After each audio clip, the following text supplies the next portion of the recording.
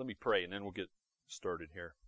Heavenly Father, thank you for Peter's life and his testimony and these words the Holy Spirit has written here for us.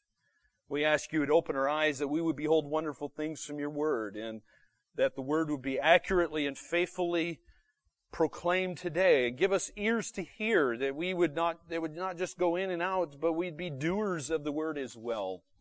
So may we understand these truths, may we apply these truths, and may they help us. In Jesus' name we pray. Amen.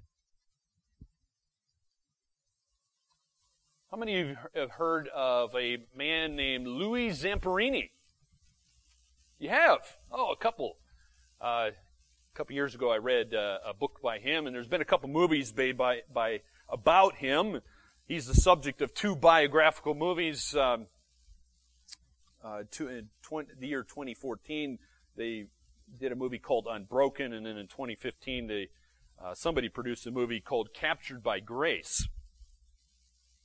I'll give you a little brief biography of him.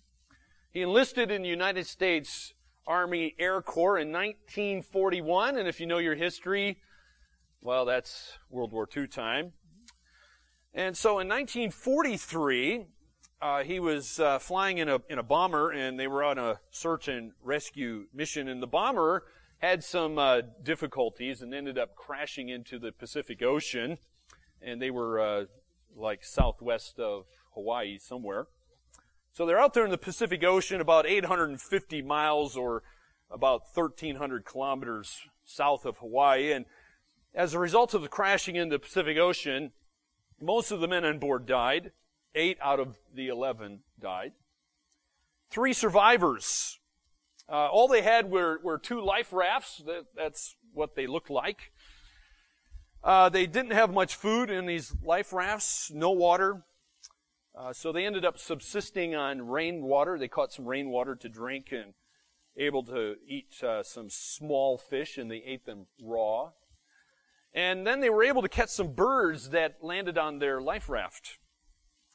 So, from my understanding, is they caught 2 albatrosses, which they ate, and then they used pieces of those albatrosses to end up catching some fish.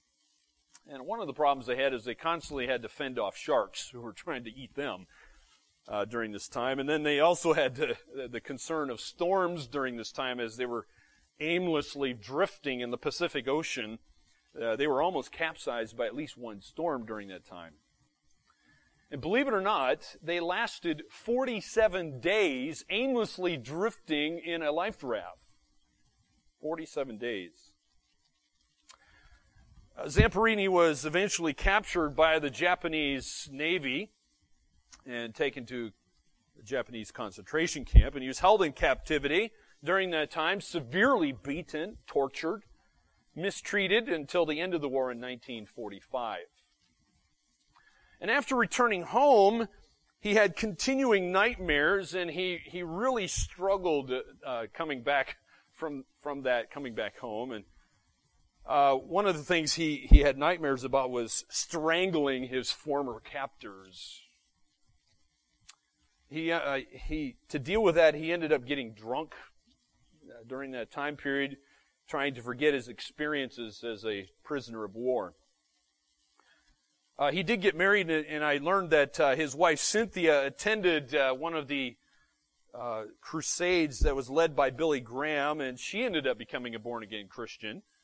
And then in 1949, as a result of the encouragement from his wife, he was also eventually encouraged, and his friends, Christian friends, encouraged him. And so Zamperini reluctantly agreed to attend a crusade, and as a result of the preaching of God's Word, it reminded him of his prayers during his time there on the life raft, and also during his imprisonment in the Japanese concentration camp. And Zamperini did recommit his life to Christ.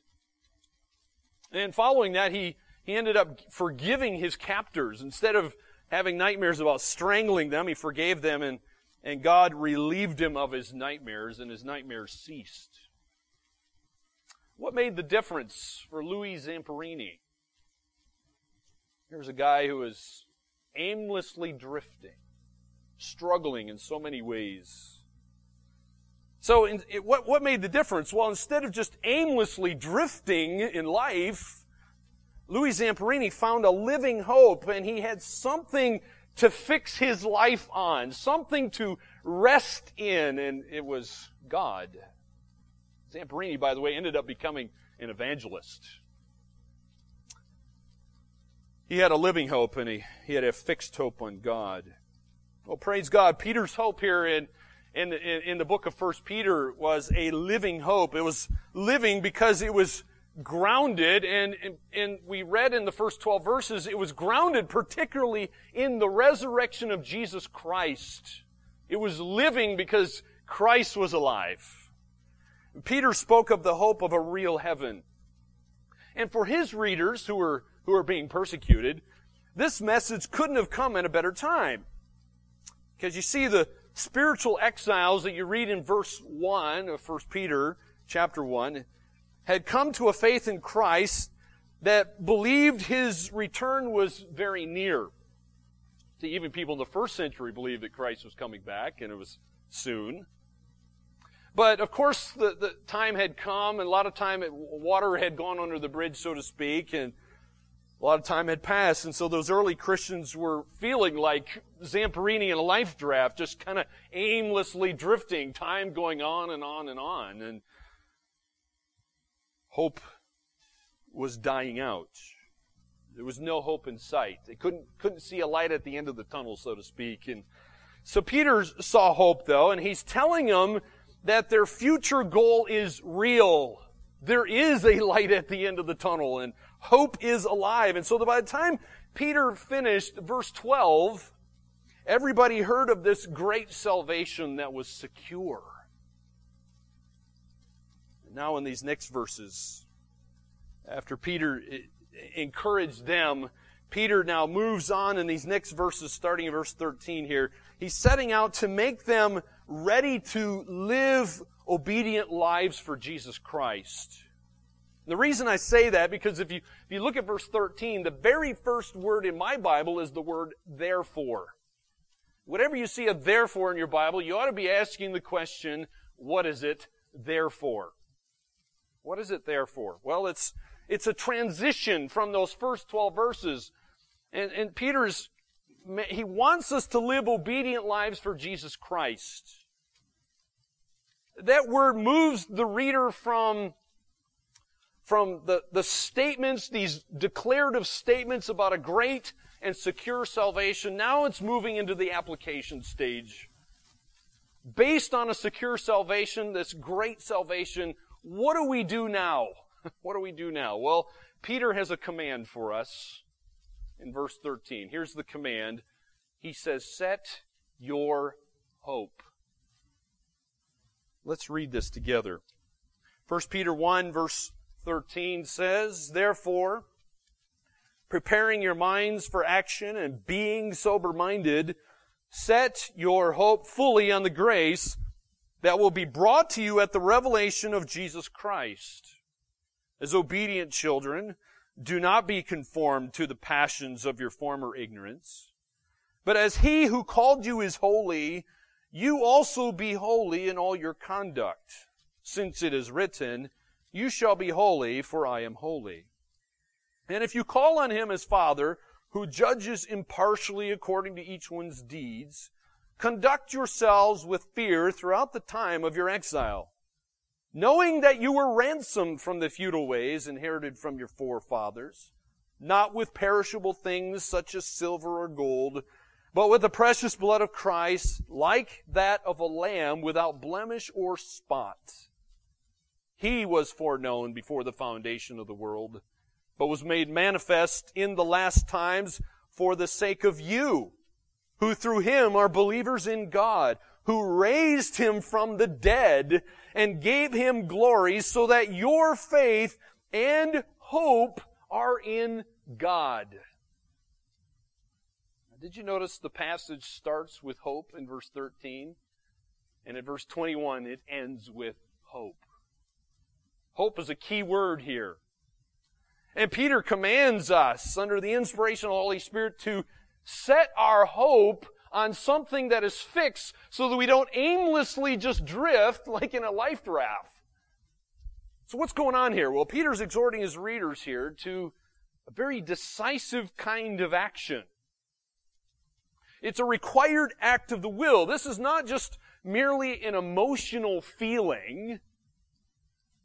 See, God's commanding all Christians to live expectantly here with a living hope because they have an inheritance that's reserved in heaven. It's going to be revealed in the last times. Well, basically, hope is an attitude here. It's an attitude towards something in the future, though. See, hope anticipates what God is going to do as He's promised you in the Scriptures. So let me ask you, are you really trusting in God? Do you believe that God is going to do what He has promised in the Bible? Do you believe God is that kind of a God? When He says something, that He does it. If you don't believe that, then you can't set your hope on something in the future. So how are we to hope? Well, Peter elaborates on that. See, the Bible says, set your hope fully. Fully is how you're supposed to do it. Fully just means you're to do it completely. To do it without reservation, unreservedly. In other words, Christians are not to hope half-heartedly or indecisively. It's that kind of well, I hope so kind of a hope. No, that is not what Peter's talking about here. This is an utter assurance, without any doubt, concerning God's promises, because you know who God is. See, my friend, you have an obligation to live in view of Christ's second coming. You're obligated to do that. This is not optional. It's imperative in the Greek. See, are you looking forward to the day when Christ will return for His people? And then He says, when I come, I will reward and I will glorify my people. So here's a proposition for you to think about today, which comes from this text. That God wants you to live for the future, anticipating the completion of your salvation at Christ's second coming. See, this is what God wants you to do, my friends. See, He doesn't want you to have your best life now. He wants you to have your best life to come in the future. It's coming. And that ought to help us as persecuted people, help us. It gives us something to look forward to. So how do we go about maintaining hope? This is hard. Well, more specifically, let me ask you, how do we maintain hope while we are exiles? You're living in a foreign world. This world is not your home. If you're a Christian, it's not your home. So how do we go about living as exiles in a foreign world? Well, Peter tells us how. Notice, first of all, he's got two participles here in verse 13 that tells us, number one, prepare your mind for action. Verse 13, Peter's saying, how do I set my hope? How do I rest in God? How do I fix onto something that is going to be immovable? Well, you have to prepare your mind for action. That's how it starts. The word prepare literally means to gird up. Some of your Bibles may actually use that phrase, gird up. It can refer to a tightening of the belt, a cinching of the rope around your waist, or tying something down in preparation for action. Some of you have horses. It could be an unwise thing to just let a horse wander around without being tied up to something, right? You never know what that horse does with its own mind. It can do various things. Sometimes you might tie something down if we know a storm's coming, a tent or whatever it might be. You're preparing for an action. Well, in ancient times, this very concept referred to the gathering up of one's robe. Like, I put a picture on the screen here for you. So if a person, for example, who was wearing a long robe wanted to quickly easily move, he would pull the corners of his robe up through his belt. Any of you ever tried to run in a long dress or a long robe? That would be very, very difficult. And so Peter metaphorically applies that very process to his mind, to your mind. So he's urging believers to, if you will, pull in all the loose ends of their lives. Get ready for action. In other words, discipline your thoughts. Live according to biblical priorities. Untie yourself from the world's sinful hindrances and then live in a godly way. That's what Peter's exhorting us to do. The Roman soldiers used to do this. They would gird up their robes. When they would prepare for a battle, they wouldn't run out into battle with long robes on.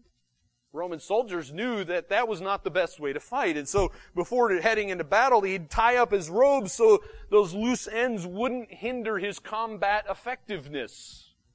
You don't want to be tripping over your clothes when you got somebody running at you with spears and swords. That doesn't make for a very effective battle. And so Peter's using that imagery here to say, hey, prepare your mind for action.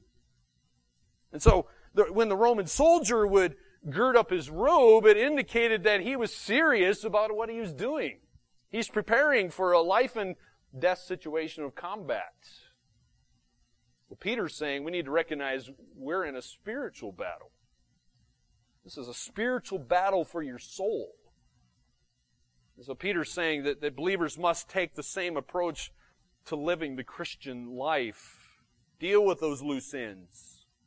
Be effective in this battle. Well, Peter gives us another participle there in verse 13 to help us to know how to maintain this hope. How do we set our hope? Well, he says, be sober-minded. Be sober-minded there in verse 13. This word literally means to not be intoxicated. Which is, by the way, just means you don't lose control of your thoughts and your actions like a drunk person does. Somebody who's totally intoxicated is losing control of their thoughts and their actions, and so they do stupid things. They say stupid things. And so metaphorically, it means to not lose spiritual control. It means having victory over the three great enemies the Bible talks about being your sin nature, the world, and Satan. Well, you say, well, how can we have victory over our enemies? How can we be sober-minded? Well, obedience to this command is only going to come as the Holy Spirit works through God's Word in your life. So be sober-minded. In number 3, Peter says in verses 14 and 15, pursue holy living. How are you going to maintain hope? How are you going to live as an exile in a foreign land, in a foreign world? You have to pursue holy living. Pursue holy living. Verse 14, he says, well, first of all, do not be conformed to the passions of your former ignorance. That's the negative side of things. Put that off. In its place, put on holy living. God's called you to be holy, it says. So believers living in anticipation of Christ's return and also considering its full significance are going to be motivated then to live in holiness. But true holiness has the negative aspect there. Notice it is experienced when believers are not being conformed to their passions. The way Paul put it in Romans 12 is don't allow the world to press you into its mold. Don't allow the world to do that. It's going to do that through all sorts of things, through the media, through books, through the internet, so forth. Don't allow that to happen. So true holiness has this negative aspect, and it's experienced when believers are not being conformed to their passions. Conformed, by the way, just means to be shaped, to be fashioned after. And so the passions here include sinful desires and thoughts, would include evil longings, it would include uncontrolled appetites and sensual impulses. So for believers, such former passions were in ignorance. In other words, you didn't know better, right? You didn't have the a heart that followed after God before you became a believer.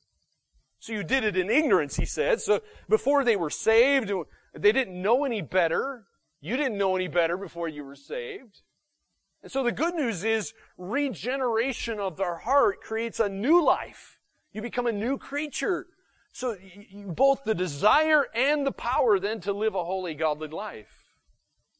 God transforms you. So you know what that is, how to do that. Then Peter presents the positive standard of holiness. He didn't just say, don't do this, put this off. He says, put something on in its place. The standard of holiness, which comes from God himself, because God is holy. And so we can't be perfect. We can't be exactly like God in this way. But it certainly is a worthy goal for us to aim for. So what's Peter talking about? What does holy living look like according to Peter? Well, if you read the whole book, let me encourage you to read the whole book of 1 Peter in one sitting. And when you do that, you're going to see some various things. Let me just bring out 4 things Peter's going to elaborate on holy living. We unfortunately have various wrong ideas of what that looks like. Here's God's idea of holy living according to 1 Peter.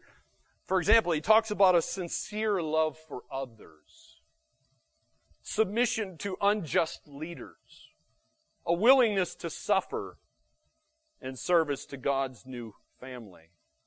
Those are all things there in the text, in 1 Peter. Peter's going to elaborate on that holy living. We'll be looking at in the weeks to come. So let me ask you this, my friend. God has just commanded us to set our hope on something that's fixed, immovable, rock solid, which is Him and His promises. We're to look for, to anticipate a glorious future. And so this command to set our hope it's not easy, it's hard. That's not easy. And so God gives us some motivations here in this passage to help us to want to even attempt to try to do this. So let's look at the motivations that are in this text. Number 1, verse 16 tells us the first motivation is God's holy character. Why should I want to set my hope? Why would I want to care about that? Well, notice verse 16 says, since it is written, you shall be holy, for I am holy. Now, if you have a cross-reference in your Bible, you'll notice Peter's actually quoting from the book of Leviticus, which key word in Leviticus is holy or holiness. It's the key to the whole book of Leviticus. Don't get distracted by all the various laws and sacrifices and so forth there. God's teaching holiness in the book of Leviticus. And so Peter motivates us toward a life of holiness here by quoting from Leviticus. And in doing so, he selected a very old text of Scripture in which God commanded His people Israel to be separated from the world. That's what holiness means, by the way. To be holy means you're distinct, you're separate from God's creation. You're unique. So when God says He's holy, He's unique. There's nobody else like God. He's unique and distinct. And so God has called us to be distinct. And so His family was to act differently from all the other nations of the world. Israel was to be a light to the nations, to be distinct. After all, they were to be God's people. They were to be possessed with God's very character. They were to be drawn to God through them. And so as His children, then we should want to grow up to be like our Father. That's what children are supposed to do. And so Christians ought to be motivated in holiness by the desire to reflect God's character. That's what Christians are supposed to do. You're to reflect God. That's what it means to glorify God. Let me ask you, does God's character motivate you? Do you care about God's character? Is that a motivation for your hope? Well, God gives us something else here, another motivation, number 2. It's His impartial judgment. God's judgment is impartial, and He mentions in verse 17 another motivation when He says, if you call on Him as Father, who judges impartially according to each one's deeds, conduct yourselves with fear throughout the time of your exile. Notice God's judgment is impartial. Well, if God's character in verse 16 is not enough to motivate you, well then perhaps His judgment will help motivate you. See, each Christian needs to be careful how they live because they have a Father. Each Christian has a Father who's absolutely impartial in His judgments. He doesn't treat His children differently like human fathers. As my children know, we have a tendency to not always get it right. We often get it wrong. God never gets it wrong. And so this truth ought to protect us against presumptuous sins. Sometimes there's this mistaken, unbiblical theology out there that I can just go and do what I want because God is gracious and He's just going to forgive me anyway. That's presumptuous sin. So let me put it this way to you. Whenever we begin to think that way, that I can just sin and I can get away with my sin because God is going to forgive me, my friend, you are on very dangerous ground. That is not where you want to be. Paul talks about that in places like Romans chapter 6. You need to read that passage. That is very dangerous ground because God is impartial in His judgment. So the idea of having God as a Father leads Peter here to a holy life. See, this is a truth that ought to change us to not just do whatever we want, but instead to want to please Him. You say, why? Well, because God's impartial. So instead of presumptuous sin here, Peter motivates us to live our days in fear. Did you notice that? Fear is mentioned in verse 17. Why? Because of His impending and impartial judgment. It's coming. You're not going to get away with your sin. Number 3, Peter spends more time on this one, verses 18 through 21. And the third motivation has to do with Christ's precious sacrifice. So Peter talks about what did Christ actually do in giving His life as a ransom. He paid the penalty for sin, which we could have never done on our own. So what did Christ do? It says He ransomed in my Bible, or the idea is, some of your Bibles might say He redeemed. Well, what does that mean to be redeemed?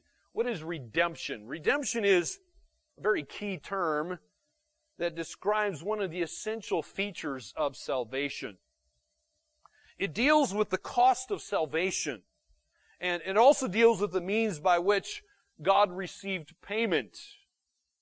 See, Christ didn't die to give a payment to Satan, like some people I've heard talk about. He didn't need to pay off Satan. God needed to be paid off, so to speak. The penalty dealt with God. Now, why is this important? Because all people are helpless slaves to sin. That's the way you're born.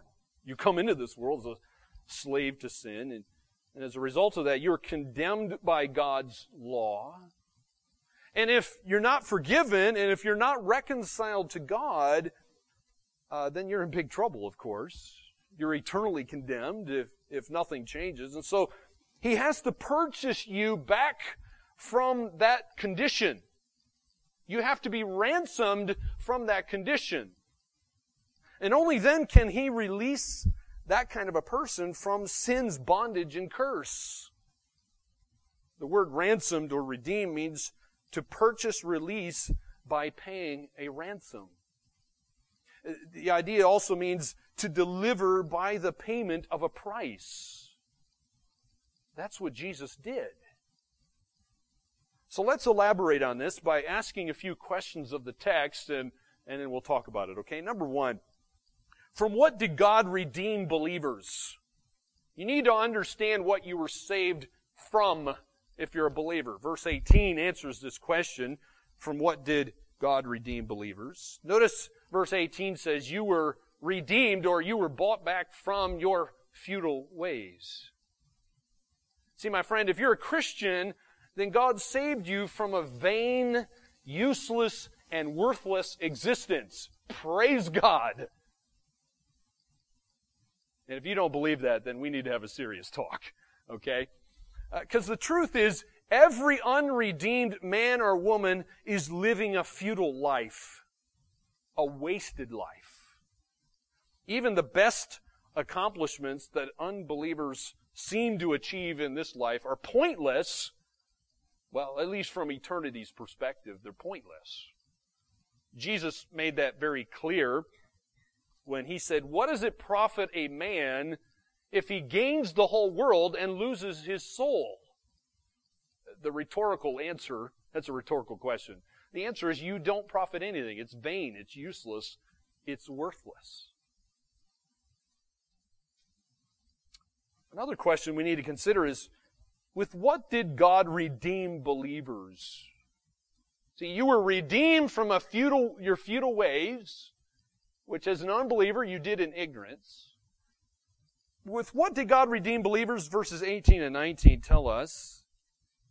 See, knowing that you were ransomed from your futile ways, inherited from your forefathers, not with perishable things such as silver and gold, but with the precious blood of Christ, like that of a lamb without blemish or spot.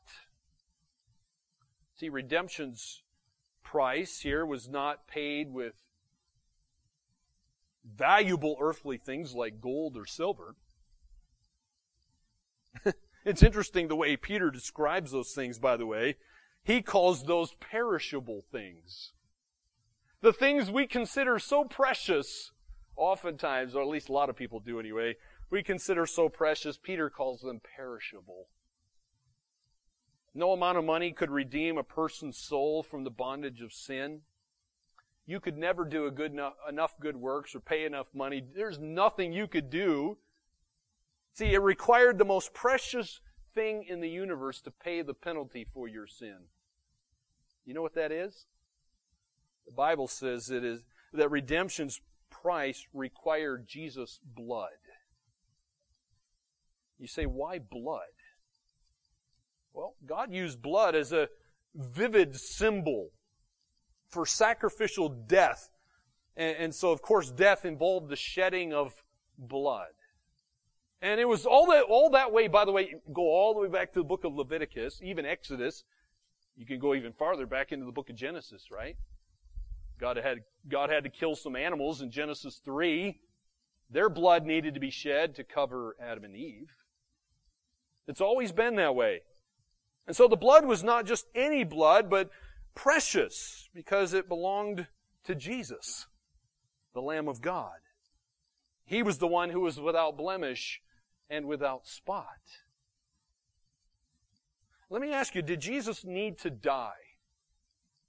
Did he need to die? And my friend, you need to understand this, that all sin is a violation of God's holy law, and as a result, there's a debt that is incurred to us as a result of that.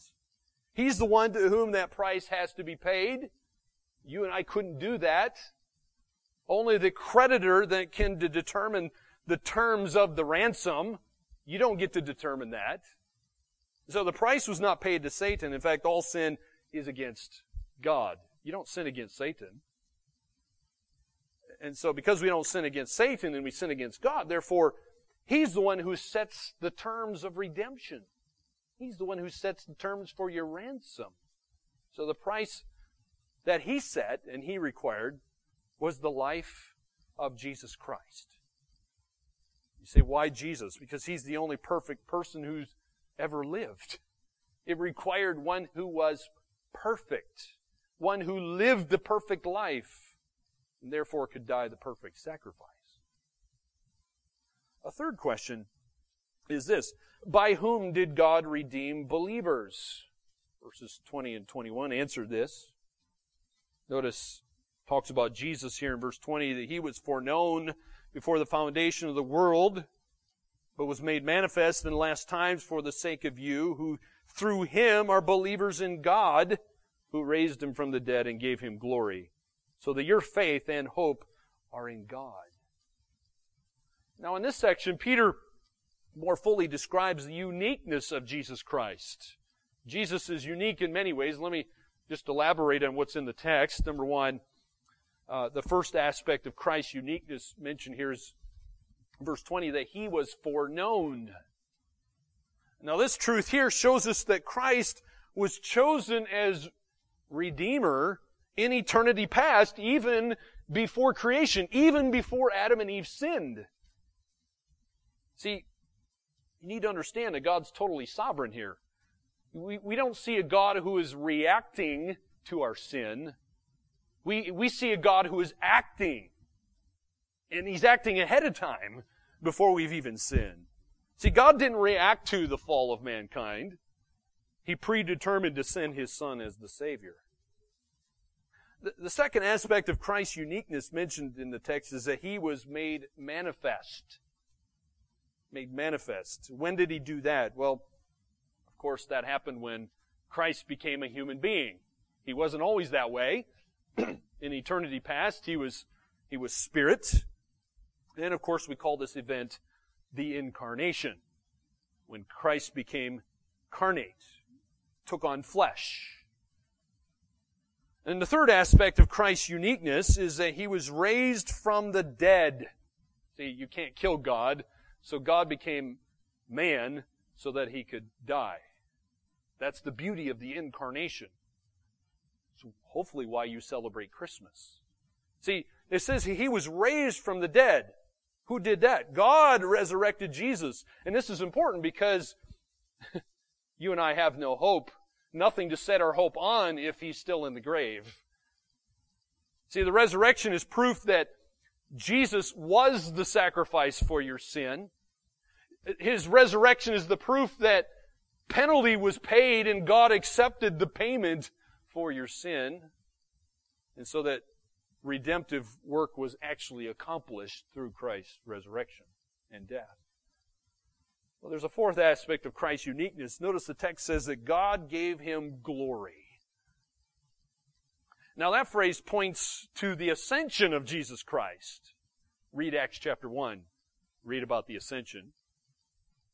And so when Christ returned to heaven, the Bible mentions that He now enjoys being at the Father's right hand, and all the glory of heaven and the privileges that go with that.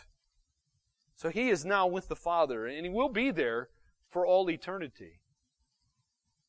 So praise God for Christ's uniqueness. But I got a fourth and last question to consider. For what did God redeem believers? If you're a Christian, you need to know this answer. Why did God redeem you? Why did He ransom you? Not because you're awesome. We're too man-centered often in our theology. That's not why God did it. Notice the partial answer is mentioned right there in the text. The end of verse 20. It's for your sake. That's the partial answer. You say, well, whose sake? Who is that talking about? For your sake. Well, that's the redeemed, the ransomed ones. Now, that's an amazing phrase there in verse 21, because the phrase, well, there's another amazing phrase I want to highlight, because notice it says, through Him. Yes, it is for your sake, but it is through Him, indicating it's more than just the way to salvation, but it's also the power to believe the gospel. See, you and I can't believe the gospel without the power to do so. And now the end of verse 21 reveals the ultimate blessing of redemption. Notice it says, so that your faith and hope are in God. You have something that's fixed, something to rest your hope in. It's totally set, so that you're not just drifting around the ocean of life in a raft, but you're on solid ground. See, faith enables believers to trust God even now. Hope enables belief in future grace. And what does that mean, future grace? Well, believers have hope that one day God is going to raise them from the grave. One day believers believe with all of their heart that God's going to welcome them to their real home, which is heaven, where we get to live with Jesus Christ forever. We are exiles, just as these people are. Peter's readers were exiles in a foreign land. And so we are, spiritually speaking, exiles. But believers have a hope that one day we get to go home. One day we get to be with God. We'll no longer be exiles. We'll no longer be persecuted. So my friend, let me just cause you to think about the motivations here. Be motivated by God's character. Be motivated by God's judgment. Be motivated by Christ's sacrifice. Why? What's the point of those motivations? So that you would have your hope. As verse 21 ends, so that your faith and your hope would be set, would be resting, and would be fixed on something in the future that is immovable, that is secure, that would give you comfort and encouragement even now. May God enable us to set our hope on Him. Let's pray. Heavenly Father, thank you for this sure foundation. Thank you for giving us something that is fixed and set, immovable, something that we can rest in. May we understand this kind of hope. Open our eyes that we would behold wonderful things from your word today. May we apply this and go from here understanding this command, and that by the power of the Holy Spirit we would be this kind of a people, and that the world around us, those who have no hope, would see hope in Christ. Enable us to do this, we pray. In Jesus' name, amen.